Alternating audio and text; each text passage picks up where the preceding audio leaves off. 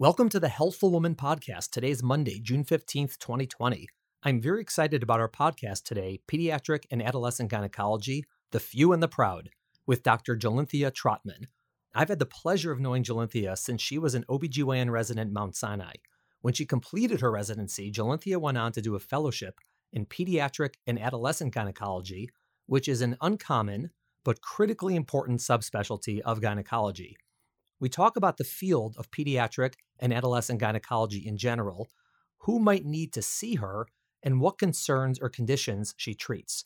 We also discuss the joys and challenges of treating adolescents and the unique challenges she has working with children and adolescents for issues related to gynecology, sex, sexuality, and navigating all of that with their parents.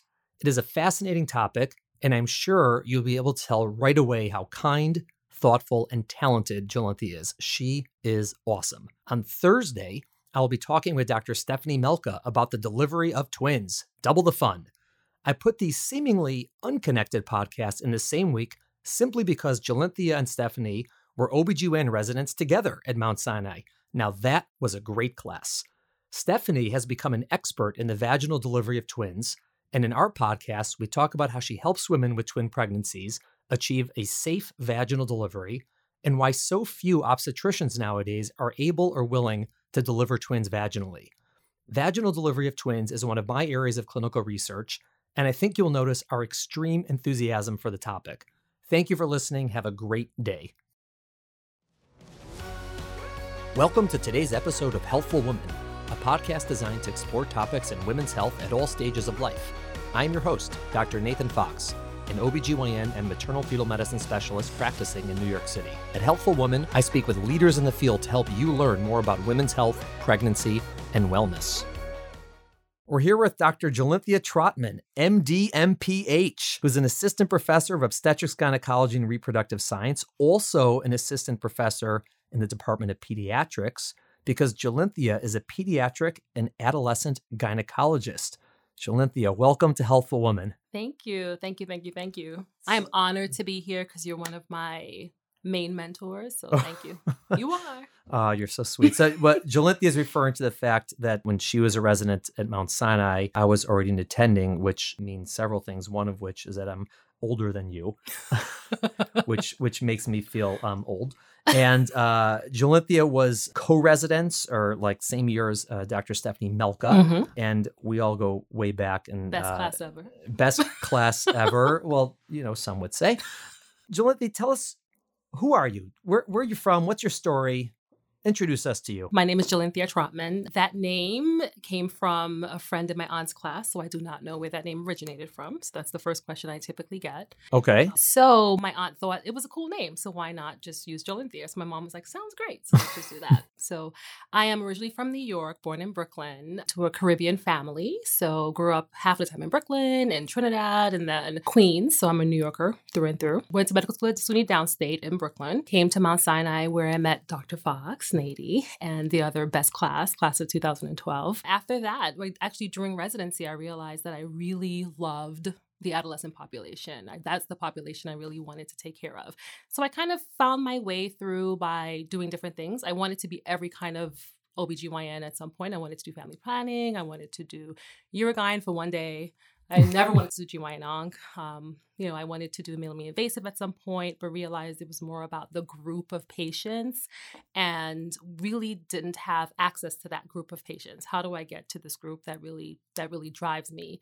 So I reached out to my mentors, of which Nady is one of them, Kathy Chen, and I kind of stumbled upon pediatric and adolescent gynecology, and I'm like, yeah, this is it for me.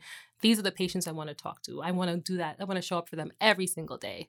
So that was my way into that, and now I'm here. And how did you find yourself in medicine in the first place? How did you decide on medical school? Medicine, actually, true story. So I spent pretty much most of my summers in the Caribbean growing up, and I would read the newspapers, and there would be all this devastation surrounding women in childbirth or women's health in general in the Caribbean. So there was one story in particular that really stood with me. I was 14 years years old, reading the newspaper, and there was a 21-year-old young woman who gave birth. Her baby died, and she had some significant comorbidities that were terrible. She almost lost her life as well. And in that article, they really talked about how many women were dying in childbirth. And this is in 1994. So we're not that old. So at that point, literally at the age of 14, I decided I want to be a doctor. I want to deliver these women in this facet to take care of them. So that is what drove me. So instead of saying I wanted to be a doctor and then I wanted to be an OBGYN, I just had blinders on. I wanted to be an OBGYN because I wanted to take care of women who were not being taken care of. Wow, that's so interesting because most people, I mean, certainly most people at the age of 14 maybe don't think about their future and I want to be a doctor, but certainly to have that focus that you want to do OBGYN, most people even going through medical school don't realize it until at some point it just hits them. But you went in focused and driven. Yeah, I was a little crazy because in medical school, truly, I think had I not had that vision, I would have not have done OBGYN. It was probably one of my most difficult rotations in med school. People just seemed really unhappy. Like, I don't want to do this. And my mentor, I'll never forget, I really had like a breakdown one day. You know, imagine being like, I want to be OBGYN. You finally get to that rotation. You're thinking you'll be happy. And you're miserable, right? Mm-hmm. And the residents are miserable and the attendings are miserable. Everyone's miserable. So I say to my mentor, I'm like, I can't do this. No one's happy. I'm going to do women's health and internal medicine instead. And she said, no, it's not OBGYN. It's just the environment. Right. So right. I took that and I went with it and I still loved it at the end. It was just more of a culture shock, more of, I thought I would be so happy doing it. And it's like, no, this is reality and the happiness comes really after. So right. I mean, there definitely have been and there continue to be a lot of people in OBGYN who, as you said, are unhappy doing it. I think that's true with medicine in general. And some of that is historical, meaning people who went into medicine expecting one thing and it either was something else or turned into something else. One of the classic things is, in the past, medicine doctors, made a ton of money. Yeah. They were, and their hours were great. And they got the best table at the restaurants. And they were so, they were the high society. And that is not how it is now. That's gone. And so a lot of people sort of went into medicine in one, with one culture and it sort of turned to something else that got very bitter.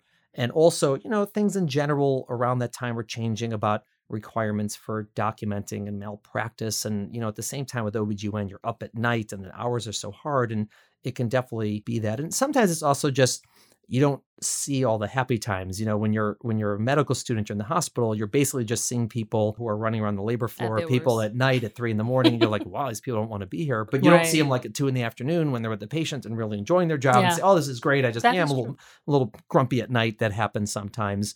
But it is one of the things that a lot of medical students talk about and sometimes drives people away from the field, unfortunately. Mm-hmm. I think that a lot of that is different now in what I see. I think that people maybe have their eyes open a little bit more when they're in medical school and residency. And the people for whom OB or GYN would be very difficult for them or very upsetting, just don't go into it. And so I think the general attitude is, it seems a little more happy-go-lucky now amongst our field, which is nice. Yeah, I agree. I even see this in medical students now. They're so more focused. I think they really have a good sense of what the field is. And they really come in understanding, well, these are the things I'm interested in. This is what I like. I know this is tough, but this is what my passion is, which I think is really, really good. Right. And it's so hard to get into medical school now. Yeah. And people that age who are trying to make it big, they're not going to medicine. They're going into tech. They're going into business school. They're doing, something venture capital and great, God bless them. Good for them. And the people go to medical school now. It's crazy. I mean, I look at these, these applications, these CVs, and I was like, I'll never get into medical school if I applied now. I mean, they have like Nobel Prizes. It's like unbelievable. I see that every day, even for the people who are going into fellowship who reach out to me. I'm like, I would never get into fellowship now. You guys were just amazing, which is good. I think it's a move in the right direction. Yeah. And the students who go into it are so unbelievable and so qualified and so smart, but they also, they realize they're choosing medicine for reasons that are not the same maybe than that we chose or people generation before us chose or whoever it was. And so I think there's less of that. And we're also, I think, doing a hopefully better job steering people into the right career paths as mentors, which you are now one yourself. I'm trying. Wow. So that's how you got into medicine. And as you said, you're interested in OB. And when your resident, by Jolynthia was an awesome resident. She was, amazing doctor, amazing person. Everyone enjoyed and enjoys working with her, except Melka. She said she can't stand you. Well, I'm scared of Melka. We have this running joke about who's scarier. I think she is, but she totally thinks I am. So, whatever. Yeah, I don't think either of you are too scary. You're both pretty chill. So you said that you were drawn towards the adolescent population. And what is it about that population that drew you to them? Because everyone else on earth wants to avoid them entirely. They're going to get away. Yeah, I have 4 of them living in my house, and and I love them dearly. But if they weren't my children, I'd probably just run away from them. It's like my mom said, I love you, but I don't like you. That summed up my teens. If she hears this, she'll laugh at that. Oh, she'll hear this. Yeah, we're going to send her a link. In medical school, actually, I really realized I love this population because they reminded me of myself and my friends when I was an adolescent and desperately needed guidance and not having the information. A lot of my friends, a lot of my family members and myself, there were some decisions that we made that really impacted your health that was not ideal. And if you had someone that took the time to explain it to you in the way that you understood, then I think things would be a different way. So literally having a teenager when I was in med school come in very scared about something so minor, but they're really, really nervous. And being able to say, listen, this is what it is. You're fine. This is absolutely nothing. And seeing that their disposition change, seeing that they're happy, hearing their plans for the future and being able to just make that impact at that one visit, that really got me into the field and say, hey, this is something that actually I love to do. So after seeing maybe 10 to 15 people in the clinic, I was not tired. I was happy. I was excited. Very different than how I felt after every other clinic. Right. So that was really this is the population that I think I like the most. But at that point, I had no idea this field even existed. Right. So it still was not on my list of things to do. It was just I really enjoyed this population. Right. So just for some background, what Jolynthia is referring to is after OBGYN, there's several options for fellowship, what we call subspecialty. So for example, I do maternal fetal medicine, high risk pregnancy. Jolynthia mentioned for something called minimally invasive, which is a type of, learning how to operate with, laparoscopy and robotics and whatnot. And then also, urogynecology you mentioned, and oncology, cancer. And there is a subspecialty of pediatric and adolescent gynecology, but there are so few people who do it. I mean, when we were training, there was one person at Mount Sinai, Dr. Albert Olczek, a blessed memory, who was an unbelievable doctor. And he was really the only person around who did this kind of work, who would see, either young girls or teenagers who had different problems. And he was trained better than anybody. I mean, he knew everything, but he was the only person to see. And there really weren't a lot of other people you could look to say, oh, he does it, she does this, what a great field. And so there weren't opportunities for as much mentorship or understanding about that subspecialty. And that's mostly because it's not all that common, right? Most girls, when they're, young or teenagers, don't need to see a gynecologist. And so they're not all over the place in a sense. And so how did you end up finding training for this? Good question. It was difficult. It really goes back to second year of residency when I was kind of where do I want to do in my life? This is the population I like. And I literally spoke to one of my mentors who's no longer here. And they were like, well, let's just Google to see what an OBGYN who's interested in the younger population, what can they do? And I stumbled across the North American Society for Pediatric and Adolescent Gynecology's website. And I believe there were 4 training programs in the entire United States at that point, with 1 or 2 in Canada.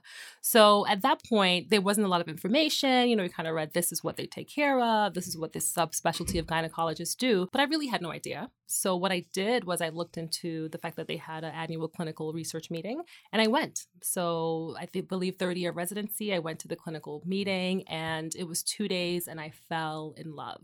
It literally spanned from everything from STD testing to some very complex cases that I had no idea even existed.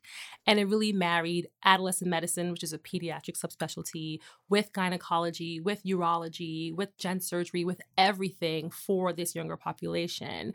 And I knew at that point, this is exactly what I wanted to do. Right. And so just for context, when Jolynthia says there was 4 programs in the U.S. for maternal fetal medicine, there are on any given year 100 to 200 fellows, people who are training in that subspecialty. So you're talking about, that versus 4, Mm-hmm. And so it's just the numbers, and also the operations that are generally for congenital abnormalities, meaning girls who are born with certain abnormalities of the genital tract that have to be repaired, corrected, or, either as babies or as children or as teenagers. And so these operations are sometimes very complex and involve, the bladder, the rectum, and there's other specialties that get involved. And so, as you said, it is very complicated and you don't get to see a lot of that in training. Right. Absolutely. There are a lot of young women now, older women and young girls who continue to have delay in diagnoses, not getting the right treatment, just because in order to be trained in this, it is so unique and you have so few sites. So it was really, really important. One thing that I really learned in training is that it's important to not only see it, but in order to also know where are the major centers that you can refer patients to and then manage them, right? So it's a very unique specialty that I love to get into the nitty-gritty for, but it really let me realize, I've always been interested in disparities because that's what I really cared about when I was 14, right? Making sure that we don't impact young women in this way. And although it's not obstetrics, it's in a completely different realm that I didn't even think about or appreciate.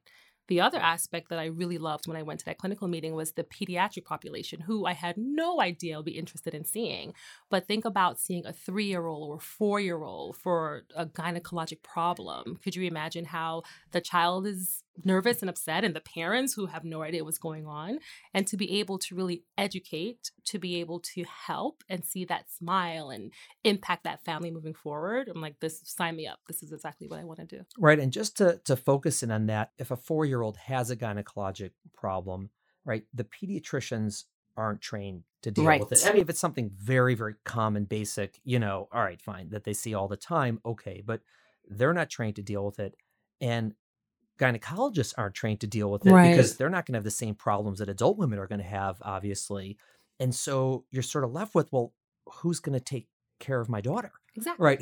Who can do that? It's just, pediatrician's like, I don't know. And the gynecologist is like, I don't know. And so that's where you come in. I mean, you do a lot of other things, but that's where really like you come in with like a cape on and a big S on your chest. And like I am the one who can take care of your daughter because I know what I'm doing. Yeah. And I've seen this and I know what to do. And that's like really where your specialty, I think people don't even realize that this exists. People don't, because again, most people, their daughters don't have gynecologic problems, but for those who do and who have found you or someone like you, they'll say there's like no one else on earth who could take care of their child. Yeah. And that's incredible. Where did you ultimately train, just so everyone knows? So back to the marvelous Dr. Fox and how he's amazing. Had it not been for him, I would not have been here because I almost did not do fellowship. So as you mentioned, the additional training needed. At the end of third-year residency, I wanted to just get life started. I'm like, I want to do this. Maybe I'll make it my little niche and I'll do it that way. And you really said,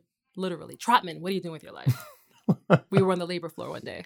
I said, I think I'm going to just, do general OBGYN, nothing against general OBGYN, and I'll like make adolescents my niche. And you said, well, why not do the fellowship? And I didn't have a good reason. And you said, well, you can always go back. If you did fellowship and you didn't like it, you can always be a generalist, but it's going to be hard to do the other way around. And I literally took your advice and I applied. So thank you for that. At that point, I mentioned there were, I believe, 4 programs that were actively taking fellows and maybe 2 others that weren't in that cycle. That's how little people were being trained. And I ended up going to DC. So I went to MedStar Washington Hospital Center that has an affiliation with Georgetown. And the Children's Hospital is Children's National Medical Center. So I trained in DC, Children's National Medical Center, under Dr. Gomez Lobo, who also was at Mount Sinai at some point. And she is phenomenal. And really, fellowship was literally learning medicine all over again, because there is very little aspects of residency that prepares us for pediatric and adolescent gynecology. I had to unlearn a lot of things, and I had to approach patients from day one in a very different way, literally from day one. So it was definitely necessary. And I think had I did the other way, I would have made a lot of mistakes and stumbling blocks and probably never be able to really understand how we generally approach patients, because you do lose patients when you walk in the door. If you're not prepared for that first initial experience or exposure, especially with the younger patients, you're not going to be able to impact them in any way. Right. And how long is the training? So the training varies. When I started, you had programs that were 1 year to 2 years. Now, for the most part, most training programs are 2 years across the board. I think with the exceptions of some programs in Canada, we're really moving towards having it organized because we're hoping to become certified one day. ABOG, which you'll explain what that is.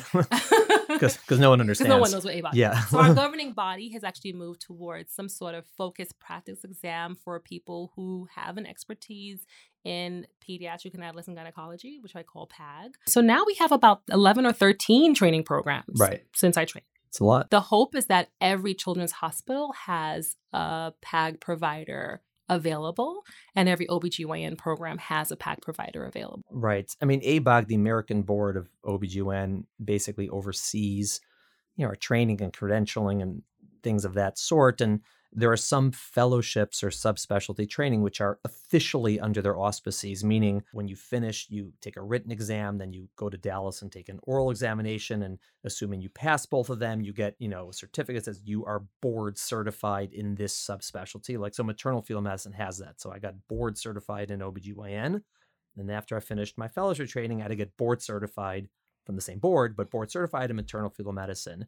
And that's true with a lot of subspecialties. Some of them, particularly ones that are either very small or sometimes newer, they exist and there are training programs, but they're not yet under the auspices of ABOG. So there is no formal credentialing board certification. The upside is you can train without doing all that stuff. The downside is if you're a patient, it's hard to know sometimes what kind of training does this person have in that subspecialties. It's someone, like you said, you might do on your own is, I'll just do OBGYN and, specialize in seeing adolescents, and I'm sure you would have been great at it, but as you said, you wouldn't have had that formal training and maybe not all the nuances or maybe not the volume.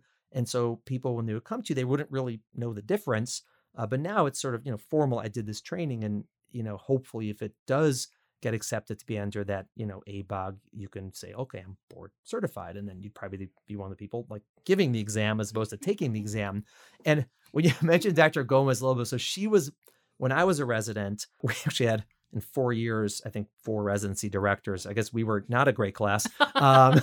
So she was my residency director when I was a second year resident. And she was awesome. And she's one of the people who helped.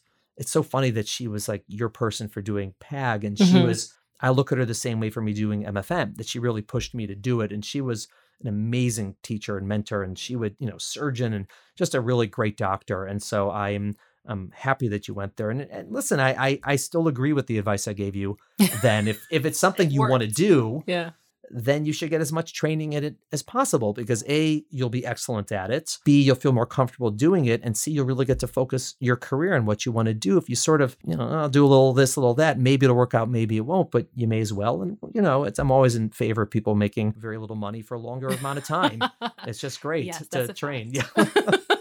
And so now you finish your training and you come back. What do you do on a typical day or week? So, what kind of things you do? Because people don't really understand maybe what your schedule would be like. Right. So that is variable. So what I do now, being at Mount Sinai, is I have a really good range of a more basic PAG, and I'll discuss what that means, to some complex. So I'm really building up that complex aspect of my care. So for the most part, my week involves really great hours for doctors. So, 9 to 5 office hours. And, in that time, I'm seeing bread and butter. So some reproductive health counseling, some 14 or 13-year-olds, to a lot of problem visits. And I like to break up my problem visits into prepubertal or young girls who have not yet gone through puberty or have had their first period, and postpubertal. So I go from anywhere from a newborn to about age 24, 25, which is when adolescence really, really ends. So people don't think that 23-year-olds are adolescents, but they really are. All of their brain synapses hasn't quite synapsed fully yet. Yes, I'm aware. You're aware. So unfortunately, I'm 45 and my brain synapses they're not there yet either, but I'm working on it. Hopefully soon. So A benefit, and I'll go to what I do. A benefit is I get to spend more time with patients. So a typical new patient visit for me is about 40 minutes, which I think is really a privilege, and especially with how medicine is today. And it really bodes to Mount Sinai and the fact that they've really focused on making sure patients get optimal care. So for the prepubertal girls, I really spend time really talking to their moms and gaining the interest and the trust of the patients. And they mainly come in for vulvovaginal concerns most often. So lichen sclerosis or disorders of the skin, vulvovaginal itching. Sometimes you have early puberty in the younger age groups, some pelvic pain. And every now and then we do get the more complex young patients. These are the patients that are born with their uterus may not be fully developed. They may be born with or without their complete vagina. I do share patients with pediatric surgery and pediatric urology. And these are the patients who their anatomy didn't quite fully form as it should, and there are connections where there should not be or no openings. So I do, share those patients with them. For the most part, those families are just being counseled about what to expect as your child ages, what to expect for childbearing, for, the health of the vagina, for the uterus, for the ovaries, and those things. And very rarely we need to do surgery on patients that are in that age group. So for the most part, that age group is going to be mainly counseling and some medical management issues. Because they'll need surgery later? They won't need surgery at all? Yeah. So for some disorders, they need surgery very early. And some of them would have had surgery maybe within the first few days of life before they even met me. And then later, GYN always comes in to say, okay, if your vagina is connected to the bladder, what does that mean? If there was one tube for everything, what does that mean? Sometimes we do have to, as a GYN, do surgery early on, mainly for diagnosing and for identifying what the anatomy may look like. Sometimes, not to be too complicated, but to remove some of the structures. So if the uterus is attached somewhere in the pelvis that it should not be, sometimes the answer is actually removing that piece of structure before they go to puberty and need a bigger surgery, right? Or sometimes just like connections. And there are some large centers that actually do some of those more complex reconstructive surgeries, but there's always a role for the gynecologist early to counsel the families on what does this mean for my child as she grows? Is this important? Is this going to impact her health? Issues surrounding fertility does become an issue even for a 3-month-old because the parents have already named their grandchildren, right? So that really is important. And we have found that families who get counseled early on for these very complex cases about their reproductive outcomes are happier and are more knowledgeable. Yeah, and it makes so much sense. I mean, listen, I'm a parent, and when something's going on with your kid, that's it. That's all that matters in the world. That's all that matters in life. And, their kid has diabetes, which is a very difficult diagnosis for parents and kids. But we know what it means. Like you can get it, you can understand, you know how to treat it, you know what to expect. And so, okay, like you could put it in a box and sort of figure it out. But something like this, for most people, it's a complete mystery. They never even thought that this was possible. They never understood that this was an option or what needs to be done. You can't really Google it. There's just it's just such a complicated thing. And each individual situation is going to be unique, right? It's not just like, well, there's the 3 possible things that could happen. There's 3 million things that could happen. And so to be able to go to someone and say, okay, I understand what's going on. Here's what it means for childhood. Here's what it means for adolescence. You may or may not need X surgery. This is what's going to mean for your life, for fertility, for health and whatnot. It changes someone's entire childhood, themselves, and also their parents. It does. Because in that age group, it's really more the parents than the child in that sense. The parents, yeah. And the parents get to advocate for their child. And as a child is growing, I like to say, you want to normalize this. Like you don't want to make the child feel they're an outcast and kids are so resilient. And if you tell a 3-year-old, 4-year-old, your body is different in this way and you're unique, they're going to grow up understanding that. And when they're 14, 15, when the real peer pressure starts, they're going to be more resilient as opposed to, what was this? I've been hiding. There's something wrong with my body. That just adds stress to an already stressful time. Right. Do you find that a lot of parents want to keep this a secret from their children? That's a good question, and it depends on where I am in the United States. Okay. So I do find that some parents who I think they want to overprotect their children. I guess it's a better word, but I do have a minority, maybe about 10% of parents actually do want to keep it from their children and actually come in without the child.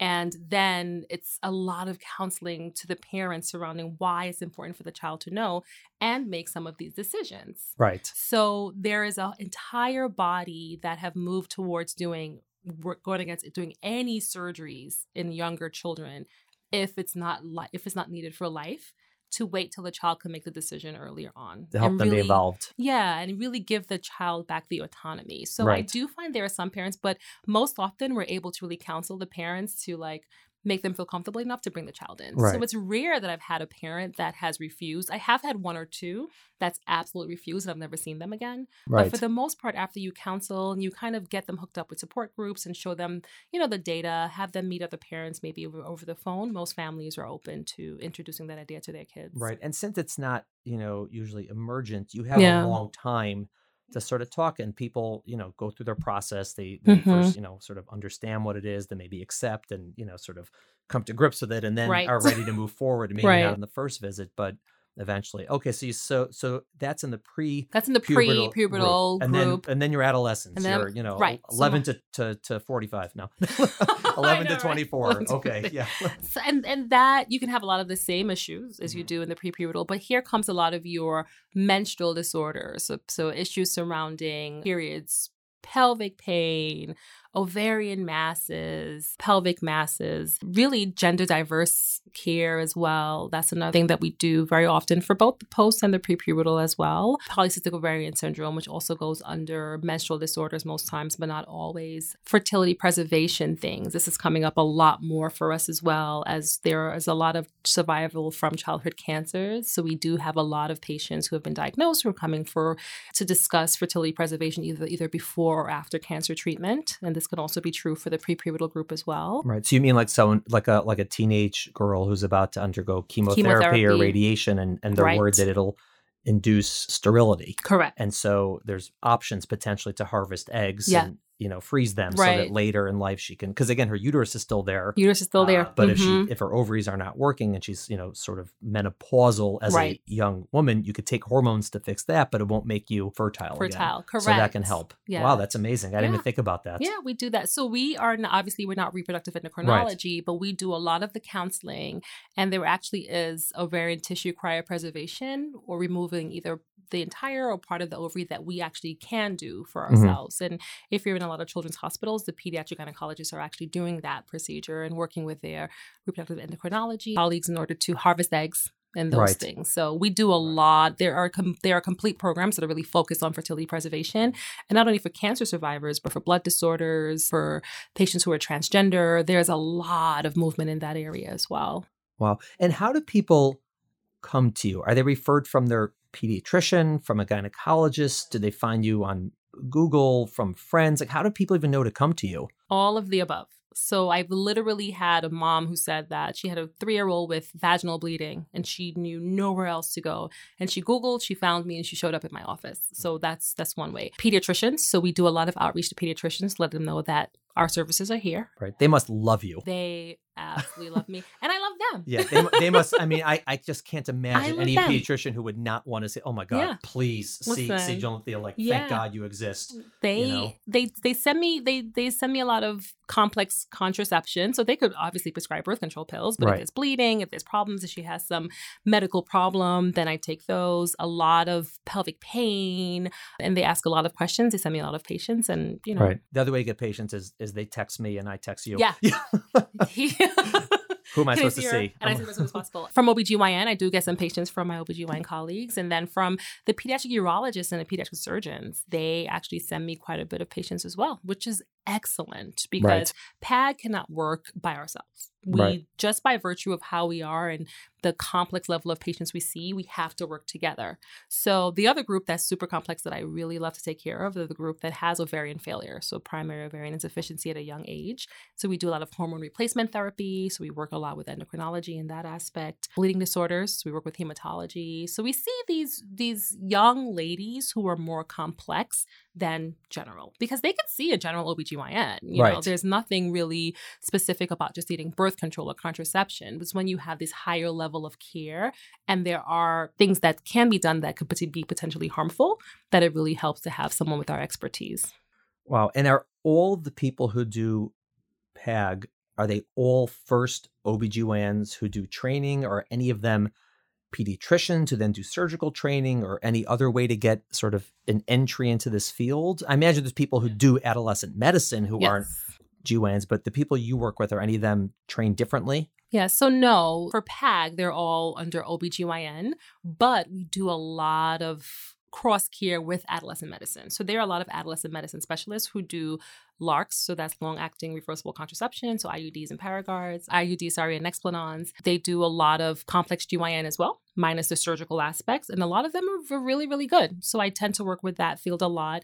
There are some PAG providers that are actually housed under adolescent medicine. So if you go to different programs, you may find a GYN listed under adolescent medicine, which works really well. I actually spend 2 days a week at the Adolescent Health Center, which is awesome. So that's where patients see me a lot. There are some of us who are housed under pediatric surgery. So that's another way that we can be housed. So although that's our specialty, we actually work very closely with those groups. Right. And a lot of that is, as you said, relationships. The more time you practice and the more, sort of interaction you have with like the pediatric urologists, you said pediatric surgeons, they're just going to know you're their go-to person and you do a lot of cases together. But, I assume that most of the listeners of this podcast would be probably mothers or, or fathers of your patients. I mean, I assume, we may have some teenagers or young adults who listen, but how would someone even know that they needed to come to you? Meaning, who should be asking to see a pediatric or adolescent gynecologist? They just because they see their pediatrician or whatever it is, and maybe not all pediatricians refer to you or know about you. What could a parent do to maybe advocate to see you, and what circumstance would that happen? And that ranges from I, as a parent, have no idea what to expect, which is surprising. I find that a lot. I'm like, weren't you a 13 or 14-year-old at some point? But it's a different time. So if there is any problems with the period, and I think that is like the first step, right? So most of the young ladies come to me or are having challenges that way, and that's how I get a lot of the first set of patients. So this problem with the period, I don't have that at all, or she's having it too much. That's really the first step to say, hey, I need you to see someone who has a specialty in that, in gynecology for teens, because a lot of times people are masking it by just throwing on birth control pills, and that could completely change or delay a diagnosis for many, many years. And we're able to kind of really delve into what is the cause first before we start, what the treatment is. So that would be one of the first things. A lot of pelvic pain. So we have a lot of young women who are suffering. And a lot of times moms say, oh, it's okay that your period hurts because that's how it was for me. And they're suffering, they're delaying diagnosis of endometriosis. There's a delay in a diagnosis of uterine problems, that the blood isn't completely, being expelled. So those are the first two things that I would say for the general public. These are the things that would most likely come to me. Also, vulvovaginal stuff, a lot of burning, itching, irritation that's just not going away. These are the things that really affect quality of life that we can take care of pretty much usually relatively quickly. Right. And, when friends or colleagues, talk to me or ask me questions, I mean, generally for almost everybody, they're going to speak to their pediatrician first. That's pretty typical. And when people call me and ask me to say, hey, my daughter has this, and we saw a pediatrician, and then, she sent her to get an ultrasound, and then she sent her to an endocrinologist, and then to a radiologist. And I say, like, do you have someone who's like young? Yes. Is the problem gynecologic in any way whatsoever? Yes. See a pediatric gynecologist. Like, they exist. And if they're not available, like if you're in a town where it doesn't have one, okay, fine. Then maybe it's not possible. But like we have you. And so like I said, just to see Jolynthia. Yeah. Like, it's the easiest thing in the world because this is her expertise. And because she's an expert in young people and in gynecology. And when there's a confluence of those two, you really want to be seeing a specialist. And I want to switch gears for 1 second.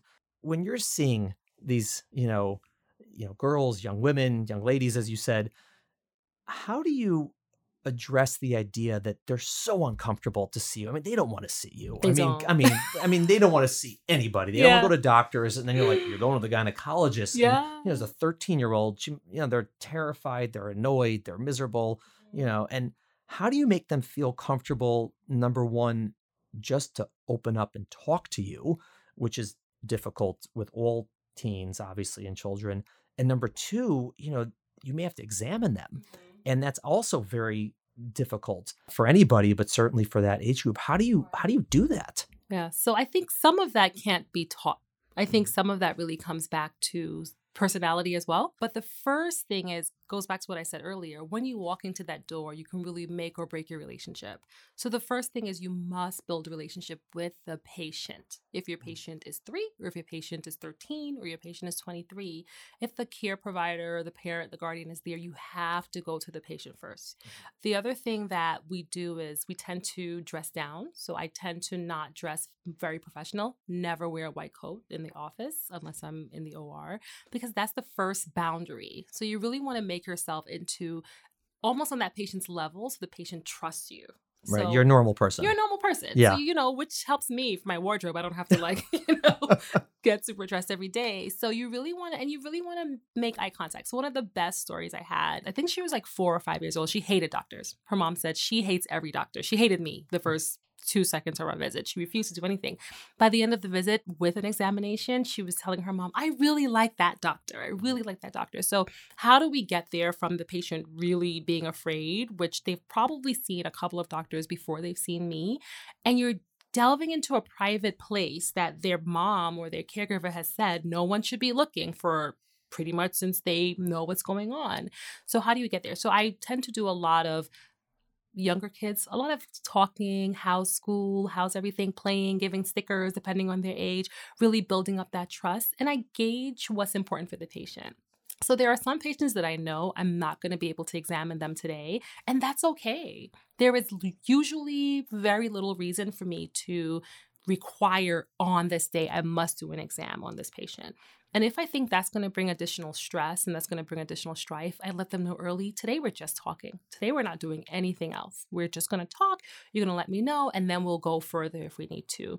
Usually I can get past 90% of patients with doing an exam in that way. So I'm building trust, we're playing, we're talking. For teenagers, I'm really more interested in what's happening in school, what's happening in life. I always, and this is a strife sometimes between the parents and I always do a confidential part for any patient who's about 12 and older. Sometimes a little bit younger, depending on what the presenting complaint really is. And at the time of that confidential, we really spend a lot of time relationship building.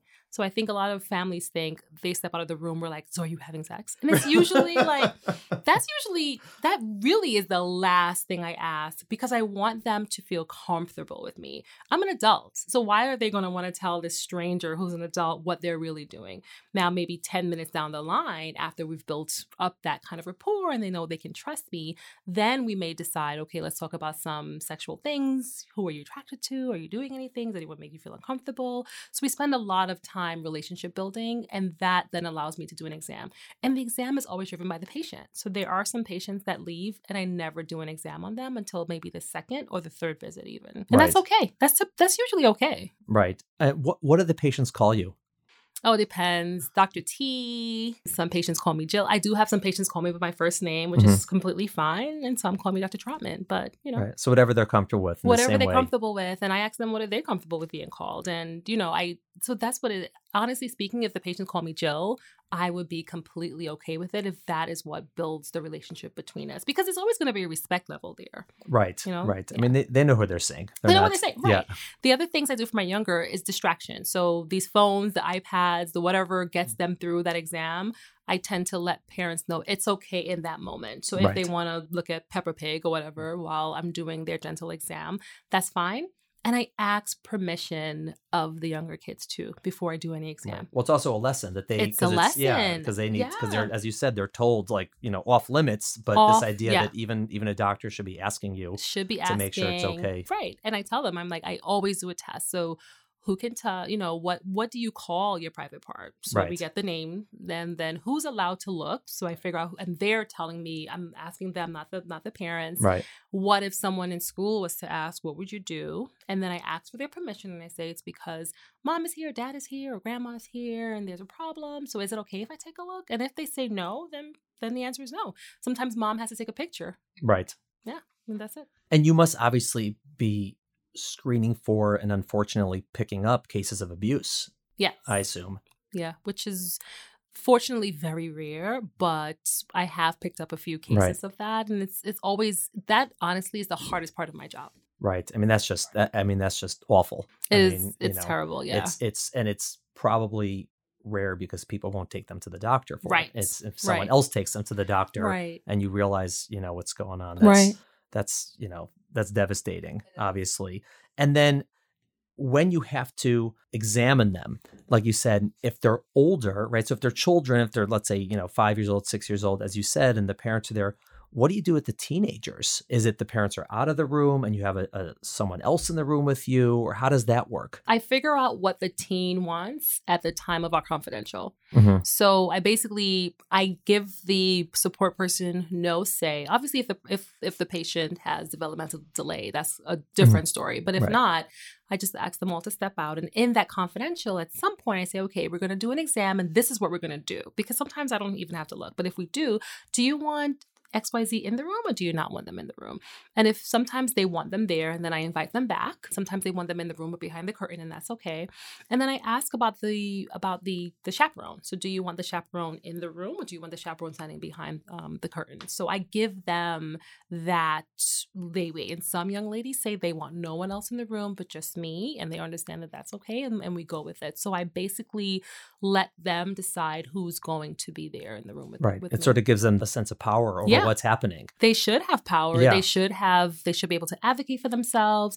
They should be able to tell me how they really feel and not do what I say. So I really give them a lot of the power in that way. Right. And how do you delve with sort of the whole mental health aspect? Because you must pick up a lot of, anyone who sees children and teenagers is going to be working with mental health, but obviously in this particular arena, it's going to maybe be more prevalent. Is that something that you focus on, or you have colleagues who you work with, and how do you navigate that? It's something that's very prevalent. And I find a lot of our young ones have anxiety today. And not only the teenagers, but even some of the younger patients as well. So I do my own, like some mom told me I'm like a counselor. So I do my own screening with and without the families there. And I kind of gauge as to if this is something that's just basic anxiety, basic depression that, we can kind of talk through, or if it's something more severe. I work with a lot of really good social workers at the Adolescent Health Center. So if I have anyone that screens a little bit higher than I think I'm comfortable, or they don't have a therapist or someone they can speak to, I always refer them to the social workers there. Right. And this is something that the parents would know about. Just something that the parents would know about. We work in the confidential part. If there's anything that's mental health involved and there's any concern of harmful behaviors or even being depressed or really anxious, I do ask for permission for the anxiety and the depression, but any screening for self-harm or harm to someone else, that is something that we immediately get the guardians involved with. The last thing I wanted to talk about is that very complicated balance. And we were speaking about this before we started recording, this idea of, as children get older, you want to give them more and more autonomy over their own health, their own decisions, and let them make, those choices for themselves. But on this same hand, they're minors and they have guardians and they have parents. And for most things, whatever, it doesn't really make a big difference either way. But in some situations, there really is maybe a conflict there. And how do you navigate this idea of giving the teenagers, let's say, or even, older children, giving them the idea that they do have autonomy, they do have power, they do have confidentiality and all these things, and then the parents? And I assume some parents disagree where you draw the line. And how do you navigate that in terms of A, what you do, and B, when it is a conflict with what the parents want you to do? Yeah. The conflict part is hard. Yeah. So this was actually my key research and fellowship. Issues surrounding confidentiality and how do you navigate that? Because we've had some patients who have said, I'd rather die than let my parents know XYZ. Right. So, and that's not unique, to be honest. So what I tend to do goes back to relationship building in the beginning. So I see everyone at the same time. So I have 3 visits in one pretty much. Right. So walk into the room, I see the parents or the guardians and the child at the same time. And before I do the confidential, I say, all right, we're going to spend a little time a little bit later. I just want to reassure you that anything that comes up as it relates to the medical problem today, you will be a part of the decision making. And I give a lot of input and a lot of information to the families before I ask them to leave the room, because I may be, and usually I am the first physician who's actually successfully had them step out of the room. And that's hard for parents, especially if you have your 13 or 14-year-old and they're in pain or there's something going on and you want to make sure you're part of that medical decision making. So my research actually found that was what parents were most concerned about. They weren't really so concerned about the sex and those part of it because they thought they know exactly what their kids are doing. They were really really afraid that they're not going to be part of the medical decision making. And the kids actually were afraid sometimes when their parents left the room as well. So I do spend time saying, okay, we're just going to talk about some things, make sure you're safe and healthy, and your mom or your dad, we're all going to make the decision together. Once I say that, I very rarely have someone leave the room. Or if I do, they're standing very close to the door, Right. but they usually do leave. Because I mean, all people who take care of, children, pediatricians have this. Yeah. And there's all, they talk about how do we navigate that and at what age and for what questions. Okay, but that's for, pediatrics. Right. When they're coming to see you, it's like that idea on megadose steroids, because it could really explode potentially. These are very high stress situations. Absolutely. And so I listen, you're obviously a great communicator and you're doing an amazing job. But what if the parents disagree and they say, listen, I need to know, or I can't have this. Is it just sort of, it is what it is. This is how I do things. And then I say it's protected by New York State law. In which way? So there is all right. Teenagers. Is it really protected? Or is it sort of like what I used to say to my campers in Wisconsin when they said, I want to sleep in my sleeping bag, but no, you can't. It's Wisconsin state law. It's against the rule. Like, really? Yeah. So they actually do have, it is protected. The reproductive rights for teenagers are protected. They are considered emancipated minors as it pertains specifically to reproductive things. Now, granted, I may be talking about school, right? But I do need to get to that because we would be surprised the amount of young ladies who come to see me because they have pelvic pain and my period hurts. And the minute someone leaves the room, it's like, I really need birth control because of XYZ. So you would never get that. But then once, and I do want to reassure parents who's listening, I'm not in the habit of encouraging your child to not be honest. So at the confidential, if something comes up that's not critical, but I think it would behoove them to let their parents, who are the number one advocates, know, we work around that. I'm like, okay, so how can we tell dad or how can we tell mom? Do you think it's safe? Like, what do you think is her biggest concern? And I try to get them to be honest and open. And sometimes we're able to successfully navigate that together.